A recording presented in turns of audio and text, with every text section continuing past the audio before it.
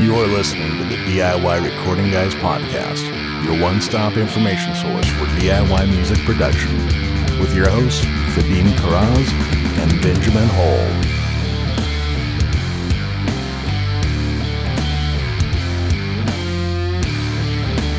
Well, we're live. Welcome once again, guys, to another episode of the DIY Recording Guys podcast. As always, I'm your host, Ben with DreamLoud Studio, here with my co-host, Vadim from Calm Frog Recording. How's it going, man? It's going all right. Yeah, we just bantered a little bit about how an episode we recorded last week just completely bit it. Yeah, we'll have to get Eric's take on this, but why don't you introduce him speaking of first? which, instead of just awkwardly having somebody else sitting on the screen here, let's introduce we have a guest today. So everybody, welcome to the podcast, the master of sax, Mr. Eric Fazzini. You might have heard him if you're a fan of Scott. Oh, he plays in this great band called the Voodoo Glow Skulls. They just released a new album. It's great. I listened to the whole thing. Thanks. We're very pleased to have you on the show, Eric. So thanks for joining us. Yeah, man, glad to be here. Awesome. Yeah, very awesome. So let's talk about our episode that bombed last week. Is there Yeah, any I want take to comes know from this, what Vadim? I want to know what happened with that. Well, what happened is the million-dollar question. I have no idea what happened, but Eric, are you a regular podcast listener? I do listen to a lot of podcasts. Yeah. Okay. Are there any podcasts you listen to where it's like you listen to it every week or whatever, every time an episode comes out? Yeah, I got a few of those. Okay. Well, that's not applicable to our podcast. I don't think we have any listeners like that. Last week, we had to scrap a whole episode because of technical problems. And what we got was basically the quality was unusable and it just wasn't worth it. So I'm always nervous when stuff like that happens. So I'll ask you guys as podcast listeners, what's your take on that? If a podcast you listen to every week suddenly goes dark, what do you assume? Well, it's always weird when there's no announcement. You're like, I guess they got busy, or I hope everything's okay. That's my first. That's my first two thoughts.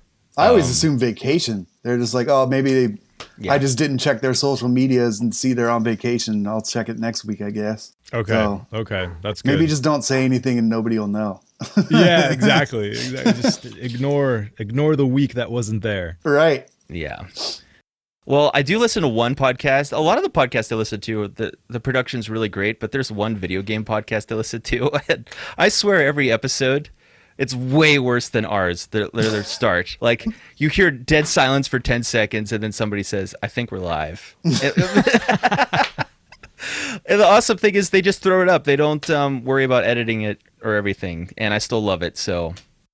You know, That's you got to awesome. roll with the punches sometimes. Yeah, That's awesome. we're an audio podcast though, so I feel that's like true. the bar is higher. You know, we can't have like bad audio. I don't know. It's just my own hangups. But you guys work in audio, so you understand what I'm talking about. Yeah. Sometimes you just can't control what happens in that atmosphere. Well, let's dive into this episode. So today, I'm really happy that we could have you on, Eric, not only to tell us about your band and, you know, your history with saxophone and playing gigs and going on tour, which is all going to be awesome. We'll get to that later. Yeah.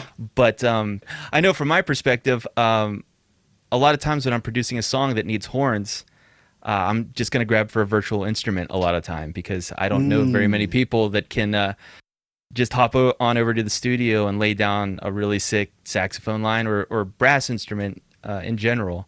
So I really want to dig in later and talk about, you know, some tips and tricks for writing brass parts and different things as far as what you're looking for when you're composing and how to go about executing a good recording. So that's kind of what I'm hoping to go with all of this episode. But just starting out, why don't you tell us a little bit about yourself? How did you get into playing saxophone, and you know, where did you find your love for music?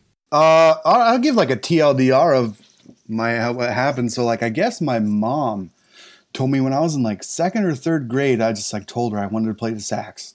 It's like, I got to play the sax. And I don't remember that, but as soon as I was able to in like fourth grade, she was able to scrape together the money to get me like a rented school instrument. And then I just like took off from there.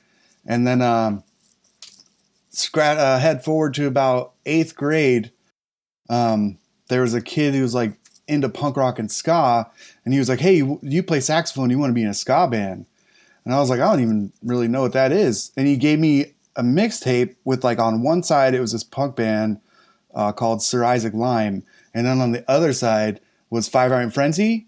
I don't know if you. Oh, guys I know who Five that band Iron. is. Yeah, I know Five Iron Frenzy. It was, I listened to they're- them when I was growing up. Yeah, they're pretty awesome. There was their album Upbeats and Beatdowns. It was like their first. I think it's their first or second album. Great name. And I was like, "Whoa, what is this?"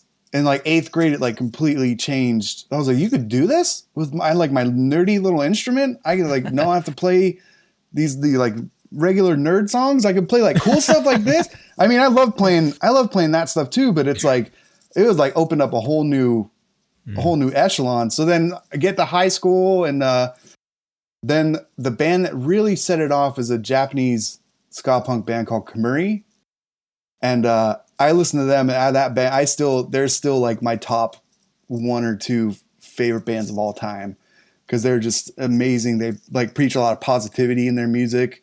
Their horns are just incredible, and their music is just amazing. And then I got real deep into ska then in high school, and then started my first band with a bunch of buddies called The Accidents. It's a god awful band. But it was forgivable because of the name, though. So Right, good, yeah. Good job picking that. Yeah, but we did that, and that was like maybe sophomore or junior year in high school, and then we did a few tours like when I was like 17, 18. Just like a few West Coast tours. Like one was like a month long. I don't even know how we did that. We did it on like BYOFL. That's I don't know if you guys are familiar with Book Your Own Fucking Life was the name of the website. No, And it I was a not heard of it. website. Yeah, it's a cool website. You used to go there. I don't know. It might still be up in some way, but you used to be able to go there and it would have just a giant list of promoters and venues and bands and contact info and the city and state. So you would just you'd be like, okay, I want to do this route. This is the route I want to do from like Colorado to California, up to Seattle, Montana, and then back down. And then you would just like do your routing, and then you would call all the places and try and book your own tour. So we did Dang. like 2 or 3 tours like that. And then joined Voodoo shortly after that band broke up, actually around like 06, 07. Okay. Yeah. Cool, man. So you just dove right headfirst into it, it sounds like. Yeah, as soon as I heard Kamuri, dude, I was like, well, now I'm obsessed with this. And I just like became unhealthily obsessed with ska music and the culture and just everything about it. So Very where did cool. recording come in? You said you went to Full Sail. How did that come about? And actually, even before you went, was there something that sparked your interest in recording, like through playing with these bands? Did you guys get into the studio? What happened there? So I like being more behind the glass. Like I like recording. Recording's fun and all, but I like being a part of like the engineering and sound design of everything. So I was in Voodoo, and I played 2006 to about maybe 2011. And then just like some personal stuff happened, and I just had to leave the band because I was just going through a time. And I decided, I was like, I'm going to go to school for sound design. Where can I do that? And Full Sail was one of the first ones that came up. It was either Full Sail or some school in California. And I was like, I don't want to live in California. I see what Florida's all about. And I remember the reason I decided is because I watched the movie 23. Have you guys seen that movie? For Jim Carrey? No. Or That's maybe, the number. That's the number 23. Yeah, maybe it's called some. It's a number. It's like the one. It's a CGI movie with like puppets. Oh, and, like, 9. 9.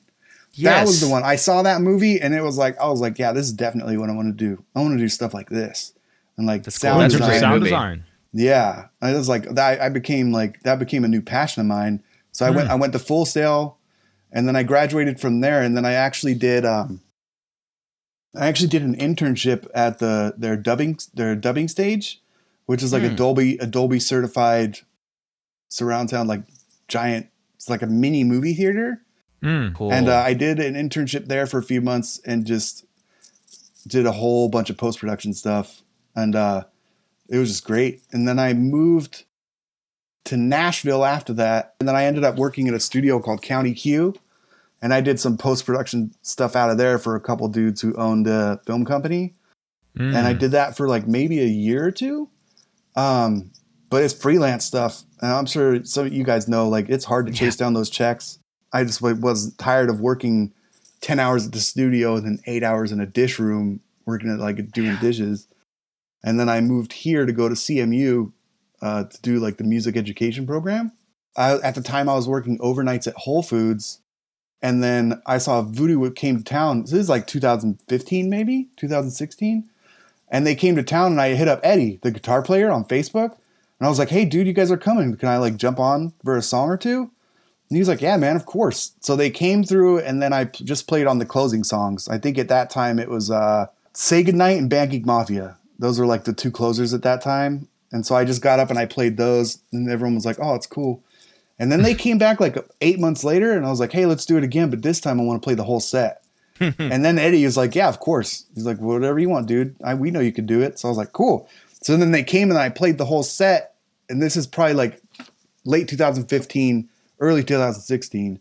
And then he, as soon as like 2 weeks after that, he hit me up and was like, hey, dude, we're recording a new record. We want sax on it. So like, you want to fly? We'll fly you out and you can just record like you did last time. And I was like, sure, dude. So I flew out in 2016, February. And that was when we started recording.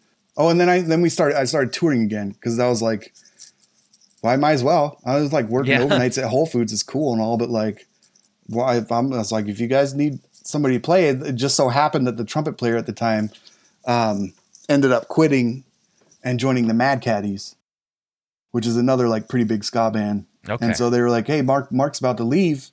You want to do this again? And I was like, you're damn right I do. And so I just started doing it again, like mid 2016 until now. We're still doing it. Dope. So quick question real quick, because I'm not as up on the ska arrangement of what you typically want in a band. Not a lot of people are. Yeah. I think from what I've seen before is, traditionally you've got like a trumpet player and a trombone, or it's normally like two guys. So what's the setup in Voodoo and how do you go about picking like what brass instruments you want at what times? So the setup when they first started, it was a full horn section, like a trumpet, sax, trombone, as well for like most of their records. I think the first record just has two trombones and a trumpet, or I'm sorry, two trombones and a sax, and then everything after that has all three: sax, trombone, trumpet. And so now what it is trombone, sax, which I mean I like. My favorite combination is all three, obviously, because you get all three ranges. But if you have to pick between just two horns, like we're like in a band and you're like, hey, we're in this band and we want to be a ska band, but we only want two horns. What horns do you pick? I'd say tenor, sax, trombone. I think that's like the two that like they complement each other because they're in the same range. And they have kind of the same timbre, except obviously one's woodwind and one's brass. So I think they complement each other very well in terms of like being able to create cool harmonies. That's cool. That was going to be my second question. You kind of answered it, is like, how do you go about choosing, like, why would you choose those different brass instruments rather than having three of the same instrument? Does it come down to the range of the instrument, or is it the character, or, what's more important, or is it, both? I think it kind of just depends on what the band is doing, because there's bands like MU330 that have just two trombones. I mean, when they first started, they had full horn section, but their last few records, there's two trombones. There's like the best of the worst, which is a really killer ska-core band out of Jersey, I believe. They have two trombones, or had at one point. I think it's trombone sax now. But it just depends on what the whole band is doing. Like some styles require more high end. Less Than Jake is saxophone, trumpet. Because I think it's because they're a little more of a poppier band, so they like more of the mids and high ranges. But if you're doing like dark stuff, you could do like more of the trombone and saxophone, like more darker, heavier stuff. But it doesn't really matter. You can kind of just pick a horn section and just write around it. This is a total noob question, but give me the ranges of these instruments. What's higher, lower, and how it compares to like, I don't know, bass guitar, electric guitar, as far as octaves and keys go. So I'm kind of like a fake musician. Like I know I do stuff. I do a lot of stuff by ear. but like I'd have to dig deep in like my CMU stuff. So like I think the tenor sax goes from the C below middle C and bass clef all the way up to like the range is insane. You get up to like whistle tones, like the dude from Saturday Night Live can do. He does those like crazy high whistle tones. Those are like way above the treble clef register. So the range of tenor is actually like pretty monstrous. Yeah. Because it goes from bass clef all the way to like way above treble clef, depending on like how high you can go. Is that what you play, by the way? You play the tenor sax? Yeah, I play tenor sax. I started on tenor, and then I played in Barry for a little while, but tenor's my favorite. Barry's cool for like busting like crazy low stuff, but I don't it's huge too. Yeah, my band teacher said it best. He's like, Barry was my first instrument, but tenor is my first love. So it's kind of like how I feel. Like I play all three of them, but tenor is definitely like my go-to. Trombone ranges, I have no idea. I know you can get crazy high and crazy low on trombone. You can get like way under the bass clef, but also like pretty high up there too.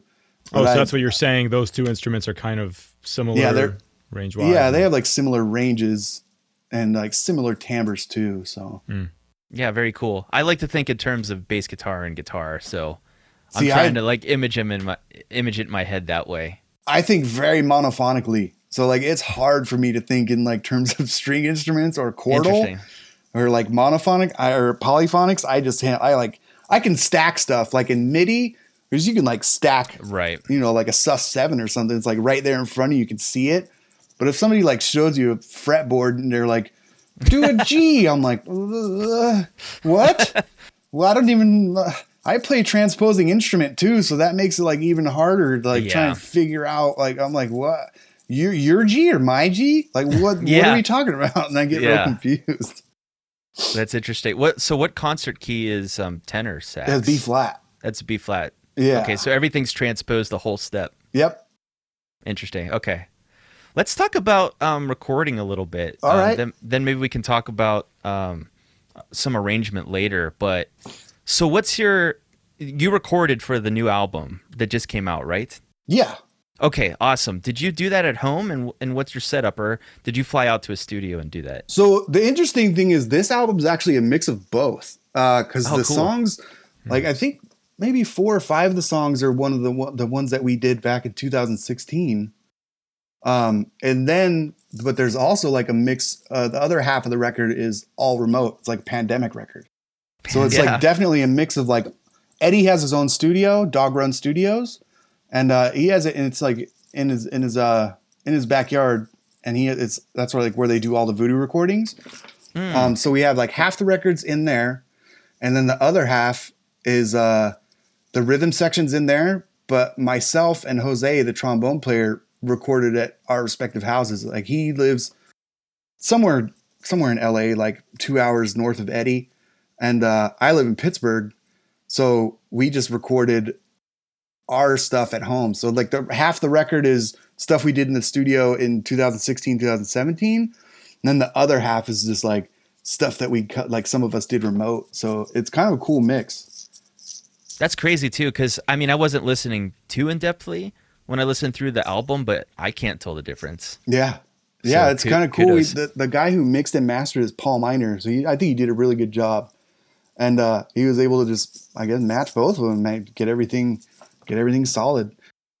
Especially because the horn, like the mics we used for Eddie's is like, Eddie's got Pro Studio. He's got like ribbon mics and like all sorts of fancy stuff. And my setup, I mean, I don't know if we want to get to my setup now. I want to hear. So my setup's like super simple. I just have a 2i2, the Focusrite Scarlett 2i2, and a Beta 57.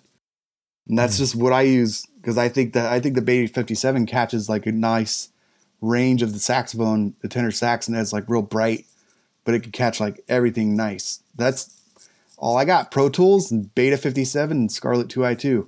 Super simple. I love that, because I think it proves that you can get quality recording with a very DIY setup, which is all what our podcast is about. Totally. I was curious about the Beta 52. How you settled on that, what other mics you've tried, and you kind of already mentioned what you like about it, the range that it captures, but maybe just talk about how you settled on that mic selection. So I did get a Beta 57, and I got it because Sorry, 57, yeah. no, it's cool. I got it mostly because it was cheap. I'm like a cheap guy, like kind of poor. But like I didn't want to use an SM50, like a regular 57. I didn't want to use a 58, which are like fine live horn mics. Like they'll get the job done, and we play really loud. So like those mics work perfect. You just like smash into them, and they're like real, just like robust mics. But the Beta 57 is like slightly more subtle. They could catch more ranges. I can't remember the charts. You could pull up all the charts on Shure, and it'll show you like the ranges that each mic gets. And that was the one I looked at because I love how that mic sounds live too. And so I was like, man, I just get one of those because it's within my price range. And so I just got one of those, and just based on the charts and then based on my live experience that I've had with it. That's good to note, actually. I've never used one, but it looks like I'm just looking up pictures of it now. It's a common. I think that's a popular mic for snare drums too, isn't it? Is it? You might be right. A lot on snares. I think you might be right. Let's talk a little bit about the mic placement. Coming at it from a perspective of never having recorded horns, I think of it as somewhere between like an acoustic guitar and a guitar amplifier, which have like different mic techniques. So talk about the mic placement. How does it compare to what you do live, and what are the small adjustments you can make if things aren't sounding right? So for saxophone, it's not as crazy as acoustic guitar. Like acoustic guitar, you can mic it, right on the hole or like up on the bridge, and it'd be like a completely different sound. But I usually just what we did is I just hooked it up like maybe like 4 to 6 inches from the bell, and then I would just like sit down and like as I was writing, I would just like play straight on into it. Okay. Another thing I like to do, but I couldn't do for this record, but I think we did on the last one, is I like to get 2 mics, and I like to have one with the bell straight on, like the saxophone bell going straight into the mic, and then another mic on the side with the keyholes, because when you're playing the saxophone, the air not only goes out of the bell, it also goes outside of the keyholes. So you're getting that sound. You're getting that sound from the keys and the pad, and then also the cool thing you get is like the click of the keys. So it's like something real subtle that you can just like kind of like slightly mix in there. So if you're listening to like really nice headphones, you're like, whoa, the sax sounds crazy. You can like hear the click of the keys. And so you just record them both and then mix them together. We did that on the last record, and then I think we did it with a couple of songs on this one, but it's not as prominent. I love that. Because I just didn't buy a second mic. But that's like my next goal is to get another 57A so I'd have the matching set, and then just have like one in the front, boom, one on the side, and just capture like both sounds. What do you like about the clicking of the valves? Is it the percussive element? Well, I don't know. I just think it sounds cool. Yeah, it's like the percussive element too, but also like, I don't know, like weird, like ASMR stuff maybe. Like it's just like click, click, click, click, click, click. Like you just hear, because when you're going through the notes and you're you're hitting the keys, you like hear the note change.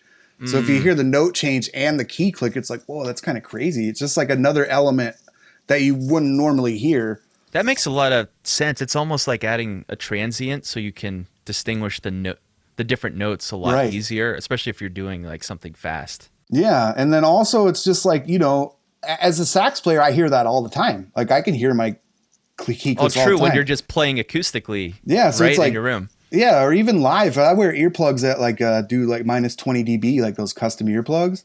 Yeah. So even sometimes I could hear them then too. It's just like like I can hear it personally. So it's like, man, it'd be cool if other people could hear that too, like while I'm playing. So that's like another added, just adds like a little weird depth to it that not a lot of people would notice. But if you, like I said, if you're wearing some like real nice headphones, you're just like, wow, something's kind of weird about this, but it's kind of cool.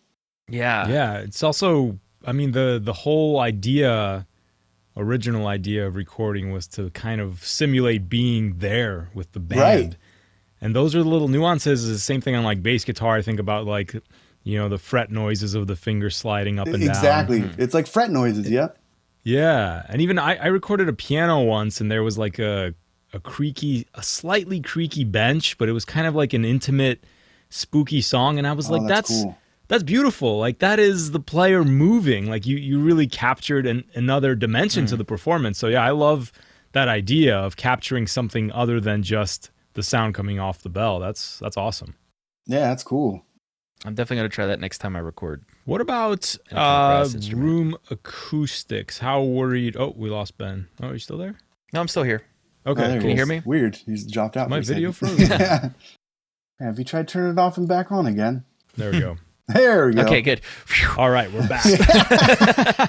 So Eric, I was going to ask you about consideration for room acoustics, especially since you mentioned you recorded in a different room than the trombone player. So I imagine you guys had to think about room noise and what you were capturing. Talk about that a little bit. So when we recorded, when the parts that we recorded with Eddie's obvious, like studio, he's got like soundproofing, carpet, like the floors, everything like makes sense there. Right. My setup's weird. It's like a little side room. It just has hardwood. It's a hardwood floor. There's not really much else in there. I have like some acoustic treatment, but not really, because the walls are kind of weird. It doesn't really like the acoustic treatment doesn't really stick onto it, and I don't want to like put a bunch of nails in the wall. Yeah. But it sounds nice. Like the room, like I'd listened back to the recordings and I was like, okay, it doesn't sound, there's not like crazy echo because it's a little bit empty of a room and it's hardwood. So you would imagine like a lot of bounce back. But I guess where I have everything set up, it didn't come out that way. Jose set up, we did a couple things when we were writing together.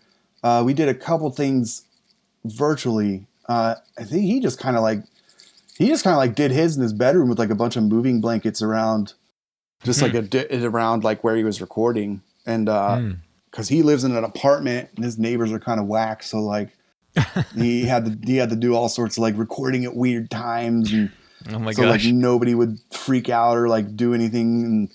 And from what I remember, he's just got like, it's pretty simple too, just like in his bedroom, carpeted bedroom with like a, I don't know. I can't remember what kind of mic he used. Cool. So it sounds to me like you use like the proximity effect of the microphone itself. And because you were so close, you didn't really have to worry about, the room sound as much. Right. Yeah. Because you look at the pattern. What's a Beta 58.7 of that super cardioid? Probably. That's So, what I would like, guess. So there's Let me not take a really look here. much coming from the back. So Yeah. because all of it's in the front. So you just make sure you're close enough to it doesn't catch as much room tone. I love it. Is that anything else? miking setup go ahead. similar to what you would do live, like the 4 to 6 inches off the bell? Is that typical?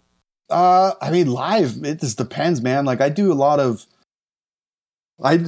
and I both do a lot of mic play live, like in terms of like just doing like different moves and like we'll just like shove our horns like in the mic or just like kind of far away if you want to have like a subtle quiet noise, or like real up on it if you want to be like real loud on a loud part. So it's like there's a lot of mic play that goes on with the live set. It's not like recording, you kind of like sit there and you're like, okay, what am I doing? Yeah. And then you have to like hit everything perfect. With live, you could just like kind of go a little crazy with it. So it's, I mean, that's what you want is like that 4 to 6 inches just to capture everything. But like, I don't know, sometimes the mood catches you and you're just like, I'm going to put my saxophone in, I'm going to hit this and just like go crazy. Yeah, that's great. It's I guess similar to what vocalists have to do. Yeah, See good totally. vocalists. You can always tell the amateur vocalist when they come in closer to yell instead of pulling back a little bit. Right. Yeah. It's just like we just do like weird Doppler effects, like just do stuff like that I love live it. for like different bending tones, like do that kind of stuff. And so, yeah, there's a lot of mic play, Cool. just like you said, like a vocalist, just like doing different stuff. Yeah, right on. Yeah, that was a great question. Have you ever messed with having like a microphone attached to the bell?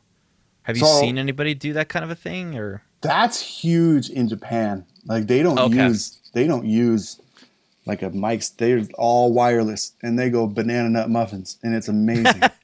I love it. yeah, because you have total freedom. You don't have Yeah. to be in front of the microphone anymore. But I'm weird. I know Jose really he's always like, why don't we get wireless mics, dude? Quit being a baby about it. And I'm like, it's like my security blanket. I like being able to I'd like too much freedom for me. It's kind of weird live.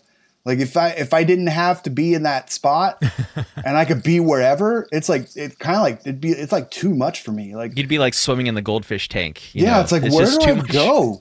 I could play anywhere. I don't like it. I was like, I need to be in my spot, and I could like dance and move in my little like 2-foot spot, but like having the ability to go anywhere is just too much for me. I know Jose, he's always like, give me crap about it. And I'm like, no, just let me have my mic stand. Yeah, it'd be weird if only one of you did it. You either both have to do it or none of you do it, right?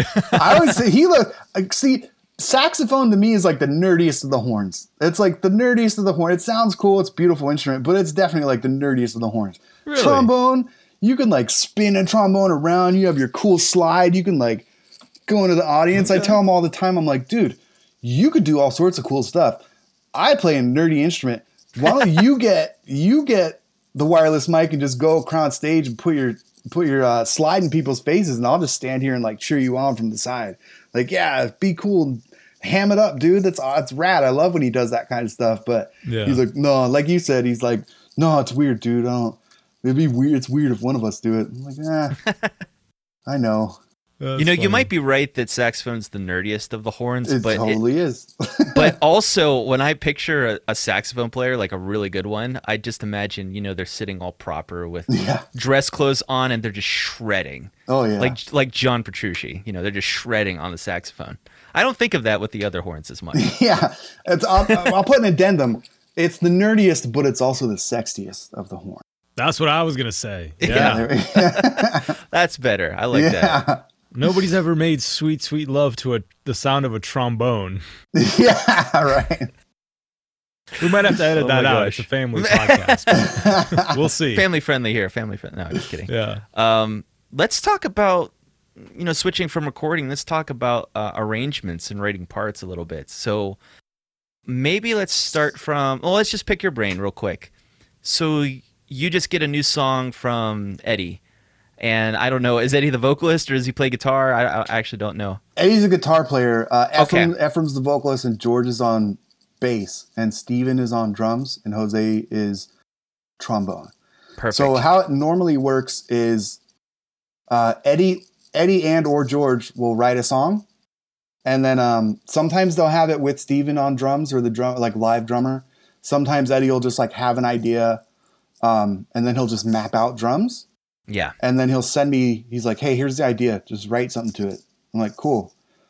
So sometimes it's just guitar and drums. Sometimes it's guitar, bass, and fake MIDI drums. Sometimes it's guitar and MIDI drums. So that's usually like it's the combination of those three that Jose and I usually get. So how we typically do it is Eddie will send me the file that him and George made. And then I'll just sit down and I'll listen to it a few times. Every once in a while you'll get that spark. Like I'm sure you guys as musicians, you guys can like, you'll just get that like, oh, this is the part that needs to go there. And then it just like comes naturally. Like a couple of the songs we wrote, like I think Suburban Zombies on the new record. I think I wrote that horn part in like 20 minutes total. Like recorded awesome. And did. It's like that's like one of my favorite songs on there too. So it's like you get like shines that every once in a while. But then there's a couple other songs where it's like a little bit harder. You have to like sit with it, kind of listen to it like outside of the house, or like when you're going on a walk and just like, man, what would really fit here? Try and like hum stuff. I'll like hum stuff into my phone a lot while I'm listening. And then I'll get back, or like I'll like get in the studio and just like lay something down. Sometimes I'll just be like watching TV, and then I'm like, oh, that'd be cool there. And then I just like run, because it's in the side room. And when my computer was working, it was just always on. So that I just like have the song loaded up. I would just sit down and play it. And they'd be like, that's cool. And then I'll just come back to it later. And but I usually did like song by song. And that's kind of how Jose and I wrote. Like we'd both get the song, and then we just write and then just go from there. So is it kind of like a vocalist would come up with melodies? Is that kind of how you think about it from a horns perspective, or how are you coming up with the parts? And when is it more of a melody, and when is it more of a riff? So Eddie, when I first joined the band, Eddie told me, he's like, saxophone, you need to take charge. Like the saxophone is the lead guitar of the horns. Like I remember Okay, that's great. I love that. Me that. In Voodoo Glow Skulls, the saxophone is the lead, guitar are the horns.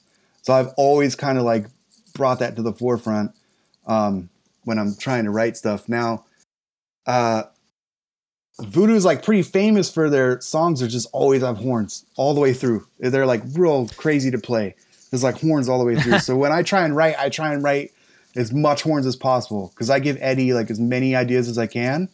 I'm like, here's like 20 ideas for this song. And then like you just pick what's cool and what's not. And then just like delete whatever. I'll just send him the raws, like the raw sax parts. And then I'm just like delete what's cool, what's not. And then if there's anything I need to fix, let me know.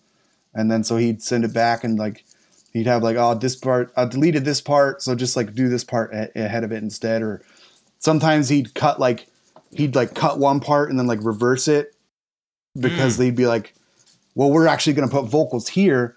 So this horn part's too busy, but there's like way less vocals here. So it's less busy. Let's put the one that's less busy with the vocals so you can still have horns there. And then the busy part where there's less vocals so it doesn't stamp on each other. So he's like real good about doing stuff like that. And he produces it.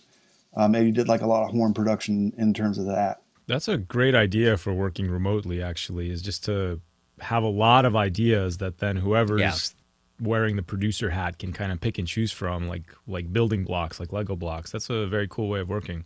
Yeah, totally. So another thing I'd send him, what I'll do is I'll have like my main part and then I'll play it in like whatever register I'm playing. And then I'll usually do another version an octave lower. So if like I'm playing like in a higher register, I'll do that.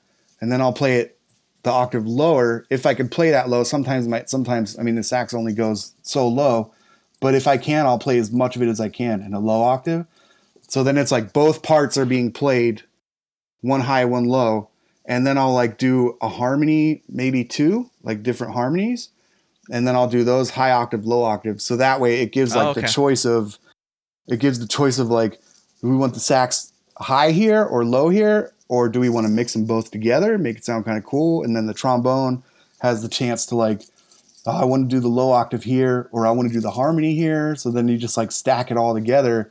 Like you said, like Legos, and then everything just gets like stacked on top of each other. And then it's just up to the producer and then the person mixing, which, oh God, mixing all those horns. Like there's some parts where there's like 12 horn tracks, just like, it's a lot, here's all of them. Like, here's all of them, dude. Like 2 different parts playing at the same time, but it sounds real cool. And he's like mixed it real nice. So it's so important because when you're talking about a lot of instruments in the same register and you have also vocals and guitar and you have all these broad range instruments, I mean, the trick with mixing is to fit parts together so that each part kind of has its own spot in the frequency spectrum.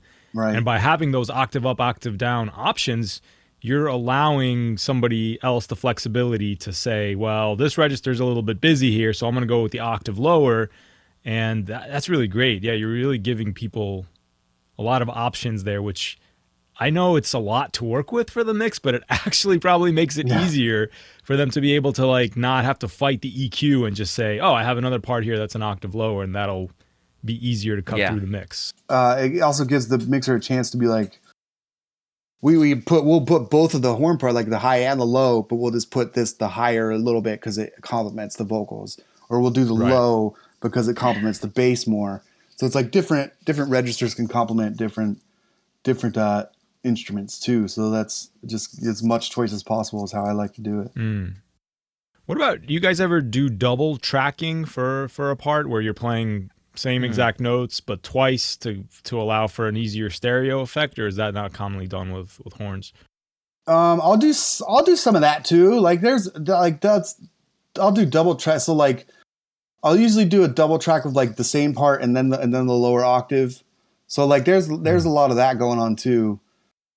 But I don't do that too much because I just do like the layers, like the high, the low, and then harmonies. But if there's a time where Eddie or somebody or George are like, hey, do double track this, it'll sound a lot cooler. It's like, all right, cool. Then you can just do it. But I mean, sometimes in Pro Tools, you can just like create it, copy it, put it on another track. It's like cheater stuff. It's like, I don't want to, it's like taking away the sausage or like showing how the sausage is made right now.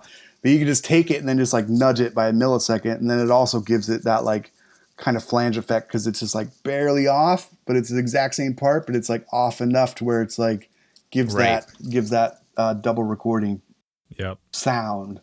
Do you have any advice for people that don't play brass instruments, like a way to kind of wrap your head around it? Because I run into this all the time, especially if I'm working on stuff that's more poppy, because I feel like I have to break my brain to think out of what I normally think to be able to write a good horn part that sounds natural and fits into the music that I'm doing. And I feel like that's a really broad question, but is there something like really important to keep in mind whenever you're putting horns into a song? And I also just for programming parts in general, I don't know, you mentioned MIDI. I don't know if you've ever tried working with MIDI and horn parts. I love MIDI. Okay, so some advice for us arrangers who are not horn players or never played a saxophone.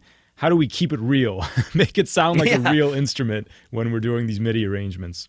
So when you're doing MIDI arrangements, if you don't have anybody, one of the tricks that I learned at Full Sail was like when you could have like a whole MIDI horn section, like all three trumpet, trombone, sax, MIDI horn section. But if you get one of those to play live, you can almost make the whole thing sound real just because there's like that one live aspect of it. So it kind of distracts from the MIDI. Interesting. The MIDI sound of it. That's a good trick. It's hard. I mean, you have to find somebody to play what you wrote, but if you can, then that could definitely like add a lot more depth to it. Because it does kind of trick the brain when just adding that one live person. When it comes what's up, Ben? I was going to say, I think on top of that too, if I, let's say I wrote a MIDI part for 3 different horn sections, and then I said, Eric, come in, play this one part, and then I could hear your articulation, then I could probably go back and make those MIDIs more natural sounding just based off of listening to what you did as a real horn player. Oh yeah, totally. You could look at you could see like the peaks and valleys, like all the transients of like, oh, he's hitting this here like that. I could just like nudge this MIDI over and then like kind of like give it a little vibrato or like do some weird stuff like that. Yeah. So you see when you have like the live sound, if you record it, you can also see it visually because a lot of recording stuff is also visual because you're looking at all the sound waves and deciding where everything is. So if you have that to go along with your MIDI, then you're like, oh, that's weird. The waveform looks kind of weird right there. Like, what's he doing? And you can like zoom in on it, solo it. And you're like, oh, how do I make the MIDI sound like that? Let's see what I can just like try and mess with the MIDI sound, like adding vibrato or just like weird transient or something like that. In terms of writing for horns, oh, that's such a hard question. Like, I don't know. Like, I just kind of go. Sometimes when I'm writing MIDI, like I write not a lot, but I do like some dabbling in like video game music, like 8-bit stuff. I'll do like covers of ska songs and like Super Nintendo. And it's just like, the way I approach my MIDI is like, once it starts to make me laugh, I'm like, oh, this sounds so stupid. This is hilarious. That's when I'm like, I'm going in the right direction with what I'm composing here with this MIDI song. Okay. From my earlier days of listening to ska, I'll just say real quick, what I liked about ska initially when I first heard it was that it's like a punk, it's basically exactly like a punk rock band, but you have additional leads that can be played in there by the horn parts that the guitar players and the bass player can't because they're playing all the 16th and 8th notes. They're keeping they're holding the rhythm down. So it's very cool that the horns can come in and do these really intricate melodies, or they can play the rhythms along with the guitars as well. And so I think that's one unique thing about ska that it's got going for it. But maybe going along with that, 3 questions. When do you think to play, oh, I should double what the guitars are doing? And when do you think I should come up with a completely different melody than what's happening in the rest of the music? And also, how do you balance that with what's going on in the vocals? Like, is there anything to be weary about with the vocals going on? So when we get the track, it's usually pre-vocals. Like, there's rarely we'll get a track when vocals are actually done or demoed. It'll happen, but it's like it doesn't happen very often. Maybe like 1 out of like 30 songs. Like, it doesn't happen very often at all. But I don't really follow the guitar too much. I follow the bass more because it's more of a monophonic instrument. Because the guitar's it's too chordal for me to like really wrap my brain around. Because I'm like, what are they? They're playing like 9 notes at the same. I don't know. Like, how many notes are you playing at the same time? I could just pick any one of those and just go from it. But here, the bass, like the bass is usually playing like the root or A form of like one of the main roots of the song. So then it's like, okay, the bass is here. Let me start where the bass is at, and I'll just like play off the bass and just like add a few extra like. I'll be like, okay, he's playing these 3 notes. Let's see how these 3 sound if I play with it. Now let's kind of branch out of that. What if I tongue it this way, or like kind of like vibrato this way with these notes? But yeah, I usually write more bass heavy. Like I usually listen to the bass a lot more. For the bumps and stuff that you hear in ska music are like ba ba ba. I usually listen to guitar for that. Because that's usually when the bass is like doing a walking part. So it's like, all right, what's the root the guitar's playing here? Let's just like do some bumps, like some ba ba ba da da ba ba ba. Yeah. So I'll follow the guitar there, but for the most part, I usually start with bass in terms of like what I'm listening to and where I go for writing. That's great. I love that answer. Do you have any recommendations on good virtual instruments for horns and brass stuff? I just use Logic for like whatever comes with Logic, the native stuff. Logic has really good sounds. Yeah, I haven't really used many other libraries out there because I mean Logic usually what I want to get done, which is like video game stuff or just demoing stuff. Like there's a few. I have like 4 or 5 Voodoo demos where I'm like, hey Eddie, what do you think about this? Or like, what did Eddie and George like? Hey, check this out. This is like kind of like a Voodoo song. What do you think about this? So there's a couple of those, but like those aren't really going anywhere. So I don't really worry too much about how the horns sound because it's like, they definitely sound like MIDI instruments, but we're going to replace that eventually. Idea, So I don't really have too much to say on that in terms of like packages or anything because I just use like whatever's native to the Logic, and there's so many sounds in there, and it's close enough, I guess. Yeah. Cool. Real quick, moving on to more Voodoo Glow Skulls stuff. Talk about recording a music video during lockdown. Like, how was that? I mean, I'm sure that was a first for all you guys, and the video actually looks great. I mean, even though I know you recorded in your bedroom, right? I recorded in my little studio room, so I think I got like one of those $9 blackout sheets off Amazon, just like the big blackout sheets, and the Live in the Apocalypse videos, like Eddie sent me the clips that they all did because it was like closer towards the end, so like stuff was kind of starting to open up again. So yeah, a lot of the dudes were more like prone to like, hey, like you're cool to hang out, like we're gonna shoot this video, like you take a shower and sanitize up, and then we'll like wear masks and then we'll shoot this video. So they sent me clips of that what they did, and I was like, all right, so I see that it's mostly like a black room. And then like a light, just like a light flashing. There's like a light moving. So I bought one of those. And then my girlfriend, Nikki, she has a photography background. So she has like... Very helpful. Yeah, she had a lamp, like one of those like clip-on lamps. So we just hung it from the ceiling fan in that room. And then you had the black thing and then you had the lamp. Then she just recorded me on her iPhone and it just was like hitting the lamp to like get it to move, like kind of like hitting the lamp to get it to move. And that I just played through the song. Like, I think I did like 3 or 4 times just straight through. And then I sent it all to Eddie and then he just pieced it together. I think how they did it there, I think they did it in one of their garages, but the similar thing, just like a blackout sheet. And then in the garage, and then they all just like filmed themselves playing through the song a few times. And, that he just put it all, I don't know how he put it all together. He just like pieced everything together. I'm looking at it now. It's very cool. Yeah.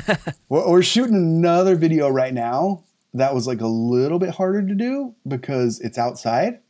I don't want to give away too much on it, but I had to film my parts outside. That was a little bit harder because it's like we're trying to match the scene more. Right. Yeah, I couldn't just like put up a black sheet and be done with it. So I had to we had to find a spot, and then I did the same thing for that one. I just filmed myself I did more for that one. I did like 5 or 6 takes of the song just all the way through, and then like a few different angles too. So it's like, I mean, more is more for music videos stuff. So like, here's a bunch of it, and you could just pick whatever you want. Yeah, pick whatever you want. But it's kind of crazy. Right is hard, but I mean, and for this, even with the just the blackout sheet and the lighting, it looks like you guys nailed it. Oh, thanks, dude. Yeah, it's real cool. It's kind of weird. We just all filmed it like separately on different days. Like I think one day it was like Steven did drums, and then like Eddie and George did their parts on another day, and then Ephraim came down, and then Jose came down, and then you're like, all right, Scotty, you need to do your parts, dude. Like you got your stuff. And I was like, all right, let's do it. And I just did it on a Sunday at like 9 p.m. It's like spent an hour and a half running through, and I was like, that's good. And then I just sent it off. It's like, it's kind of the pandemic stuff's kind of crazy, like recording and doing all the video stuff. It's weird, but just adapt and go through it and just get something out there. You want to just keep music going. You guys have plans for supporting the album? Any tours on the horizon? What's the outlook from where you are? So we have a few things coming up. Right now, what we have officially confirmed is, I think it's called like Punk Rock Weekend or something. It's May 29th in a couple weeks. May 29th in Phoenix. Oh, that was Punk in the Park, right? Yeah, Punk in the Park. Yeah. Yeah. It's in Phoenix. And then I believe there might be another one of those in Denver. And then we have a couple things. So I think what I know for sure we have right now is the Punk in the Park on May 29th. And then I know we have August, September, October, November. There's like one festival show in each month. There's like a weekend, show every month. It's still kind of weird because we don't know if anything's going to get canceled because of pandemic stuff. But that's what we have for now. Like I said, it's still kind of weird. So I don't know if we're getting like tour offers yet. If things are open that far where people are like, hey, let's book a 6-week tour with these 3 bands and like see what happens. Like it's still, things are still kind of like up in the air in that way. So it is really interesting because I mean, I've seen rumors and even some bands are going out on tour. Yeah. But is it the specific venues are okay with it or the places they're going? I don't know. It must seems like outdoor venues. Maybe a lot of those are outdoor venues, or even a lot of the tour dates are for 2022 because people are like, it's getting there this year, but just to play safe, let's start booking for 2022 just because, like, hopefully, I mean, like, fingers crossed, hopefully it's definitely open by then. So I think that's what people are more booking for. I think all the shows we have are outdoor festivals from what I know. Okay. But, I mean, who knows? Stuff might open up in a month. It might shut back down. Nobody knows. It's weird. It's the Wild West, man. I mean, music always has been the Wild West, but it's just to have those shows on the horizon is really encouraging. Yeah. Well, luckily, it's super fun to see ska outdoors anyway. No, it's great. I love it. Ska and punk rock music and all that stuff together. Yeah. It's great. We have those coming up, and then we are possibly starting on the next record already. We recorded a bunch of songs, probably like 25 songs for this one. Wow. We only chose 11. So I'm hoping like, hey man, we have another one in us. Let's see what we can do with this. So hopefully like maybe next year we can come out with another one, but that's been in talks with each other, kind of like, hey man, like maybe we can start working on the next one pretty soon, like this week. Why not? When the new record came out, let's start on the next one right now and have it out next year around this time. So out of all the bad that happened during COVID, I think the one really great thing is that it's made our brains change in a way that like you don't have to be in the same place anymore to like write and record stuff. Right. It's forced all these bands to be able to figure out how to do stuff remotely, and that just helps the writing process.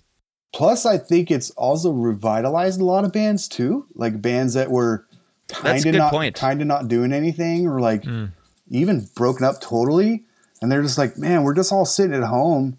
A lot of us are musicians. We have like little setups. Let's just see if we could put something together. So like a lot of bands are coming out with like little demos or just like full on records or like, you know, just all sorts of crazy stuff. So there's a little bit of a silver lining to 2020, the year that didn't exist.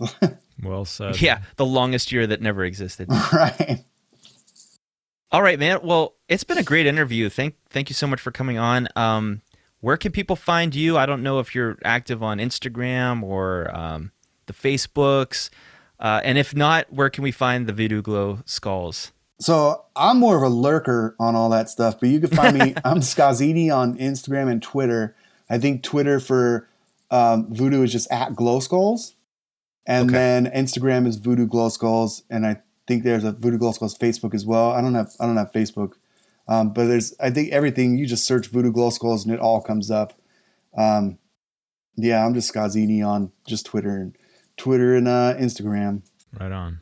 Awesome, man. Well, I will follow you. I'm sorry I haven't followed you yet, but I will follow you. I'm a lurker. I don't really post much. I'm more of a lurker. I'm like reading every day, like different things. I don't really post too much. I mean, I have since the record comes out. I'm like, yeah, let's meet new friends and make new friends. But like the last few years, I'm like, I'm just going to read about hockey and video games and whatever people are saying on Twitter. Right on. You're Yeah. a little more better off active for it. these last few weeks, but That's good, man. Well, congrats on the new album. Yeah. thank you. Way to get it done. It's going to be awesome to play some shows again. So I'm jealous a little bit, I gotta say. Thanks, man. But- This has been fun.